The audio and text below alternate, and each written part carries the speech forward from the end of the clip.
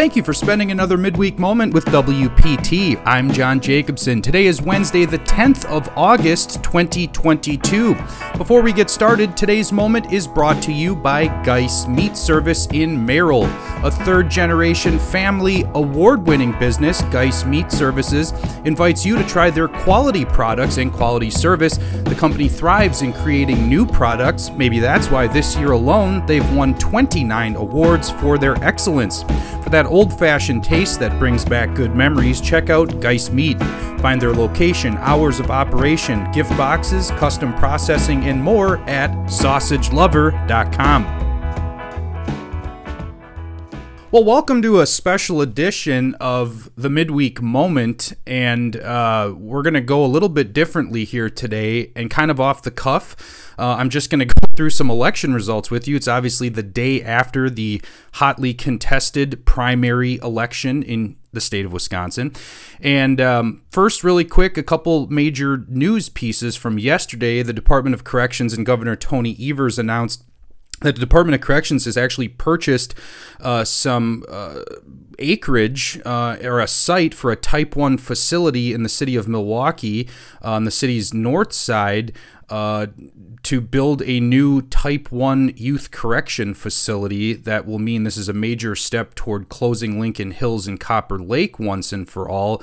The governor said, despite delays in funding and continued obstruction over the past 3 years, we've been adamant that Wisconsin needs to move as quickly as possible to build a new Type 1 juvenile facility in southeast Wisconsin so we can close Lincoln Hills and Copper Lake and get our kids closer to home as soon and safely and responsibly as we can.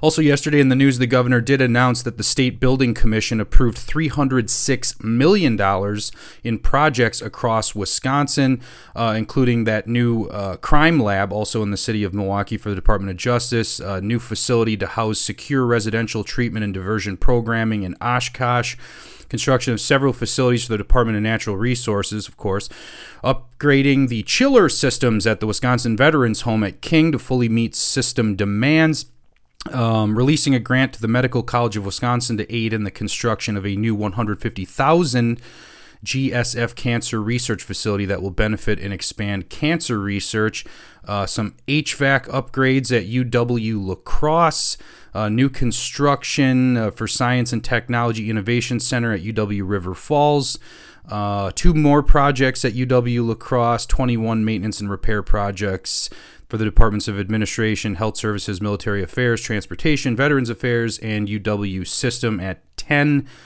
locations in 10 counties across the state. So those are sort of the a couple of main headlines coming out of the Capitol.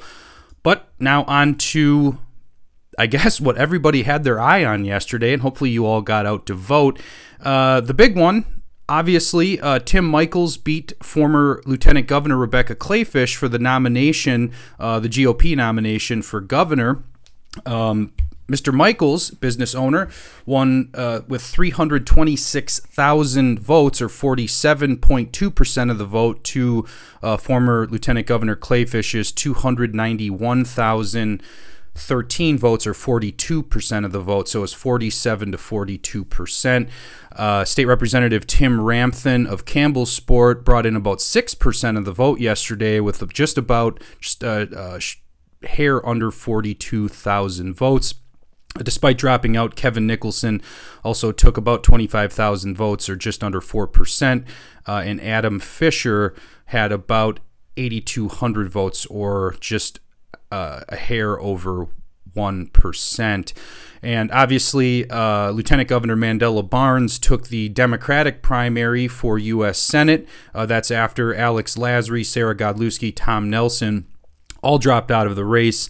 Lieutenant Governor Barnes took just under 78% of the vote yesterday, or about 390,000 votes across the state. Also, Assembly Speaker Robin Voss, by about 260 votes, was able to retain his seat in southern Wisconsin. It's Kenosha County. He lives in Rochester. He said his team did all the doors in the district 3 times to make sure voters knew all the good things that he'd done. He said that the Trump endorsement of his opponent, Adam Steen, had given him a boost towards the end there, but he said he was able to win based on his conservative record.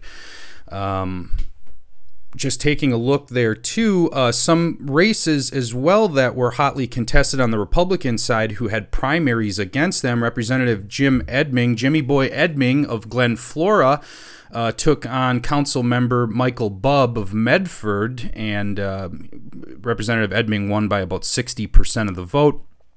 Representative Joel Kitchens, Representative Tyler August, Representative Rob Brooks, Treg Pronshinsky, Lauren Oldenburg all had over 70% of the vote in their primaries, able to stave off some challengers in those primaries as well. Very interesting night altogether. Big news out of the Chippewa Valley for those in the 23rd Assembly District. Very closely watched race between State Representative Jesse James, who was taking on business owner Brian Westrate for the 23rd District Senate seat GOP nomination. Representative Jesse James took that seat last night. He will not have a Democrat opponent in November, so he is the presumptive winner and senator-elect of that district, effectively, not officially, I should say.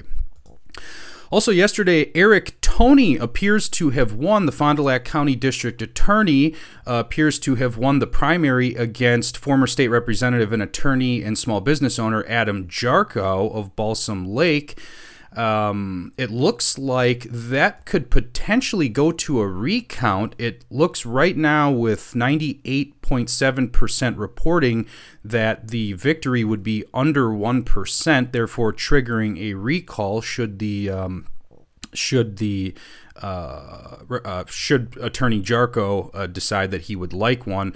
About 223,000 to 219,000. The difference would need to be less than 6,000 votes. So obviously, they would be allowed to request a recount under the Elections Commission guidelines. Secretary of State Doug LaFollette, who's going on 40 years in office, also took the primary yesterday against a Dane County Democrat Party insider named Alexia Saber. He took 300,000 votes to her 171,000. State Representative Amy Loudenbeck of Clinton will now take on Doug LaFollette in November. That's a really interesting race, too. He is the longest-serving incumbent, I believe, in state history, statewide incumbent, and obviously longest-serving Democrat statewide elected official incumbent currently in office. So State Representative Loudenbeck won yesterday in a not close, but obviously relatively close race. Her 264,000 or 46% to Jay Schrader's 228,000 or about 40%. So just about a 6% margin there on that race as well. Looking at the map, it looked like Representative Loudenbeck did good in the southern half of the state of Wisconsin. And some counties up north, including Price, Oneida, Vilas, Douglas, and Burnett counties, whereas Mr. Schrader did very well elsewhere. Also taking a look at the state treasurer race, Democrat Aaron Richardson, who I believe is on the council in the city of Fitchburg, just outside of Madison, won that race by about 8,000 or 9,000 votes, and will take on John Lieber, who won the race 65-35 against Orlando Owens, who was in that Republican primary. It was a very interesting night last night as well. Congressionally, the big one to watch was who was going to get the Democratic nomination over in the District 3 Democrat primary on the western side of the state. Actually, I shouldn't even say that. It goes up into the central part of the state as well, including looks like parts of Marathon County as well. Brad Pfaff, State Senator Brad Pfaff, who had the endorsement of outgoing Congressman Ron Kind, won by about 5,000 or 4,000 votes to Rebecca Cook, a small business owner and daughter of farmers in the Chippewa Valley. Coming in third was former CIA agent Deb McGrath, who received about 19% of the vote. So Brad Pfaff taking just about 40% to Rebecca Cook's 30%. So those are kind of the headlines. I know this was a little more off the cuff and a little more of me rambling off results, but it was certainly an interesting night. Onward to November, there will be a lot of information that WPT is bringing to you between now and the election in November. Obviously, make a plan to vote. It's a little early to start talking about that now. We have just about 3 months until that time. But we hope you all have a great rest of your week. I certainly have enjoyed a lot of the comments and from the emails that I've been getting from members this morning. So feel free to reach out at info@wptonline.org, or you can reach out to me directly at jjacobson@wptonline.org. Look forward to hearing from you. As always, have a great rest of your week, and thanks for listening. Wisconsin Property Taxpayers, Inc. is a nonpartisan membership organization consisting of thousands of small business, farmers, and homeowners in every corner of the state. Founded in 1985, the organization is committed to providing its members with up-to-date information, legislative advocacy, and exclusive cost-saving benefits. Find out how to join at wptonline.org/join.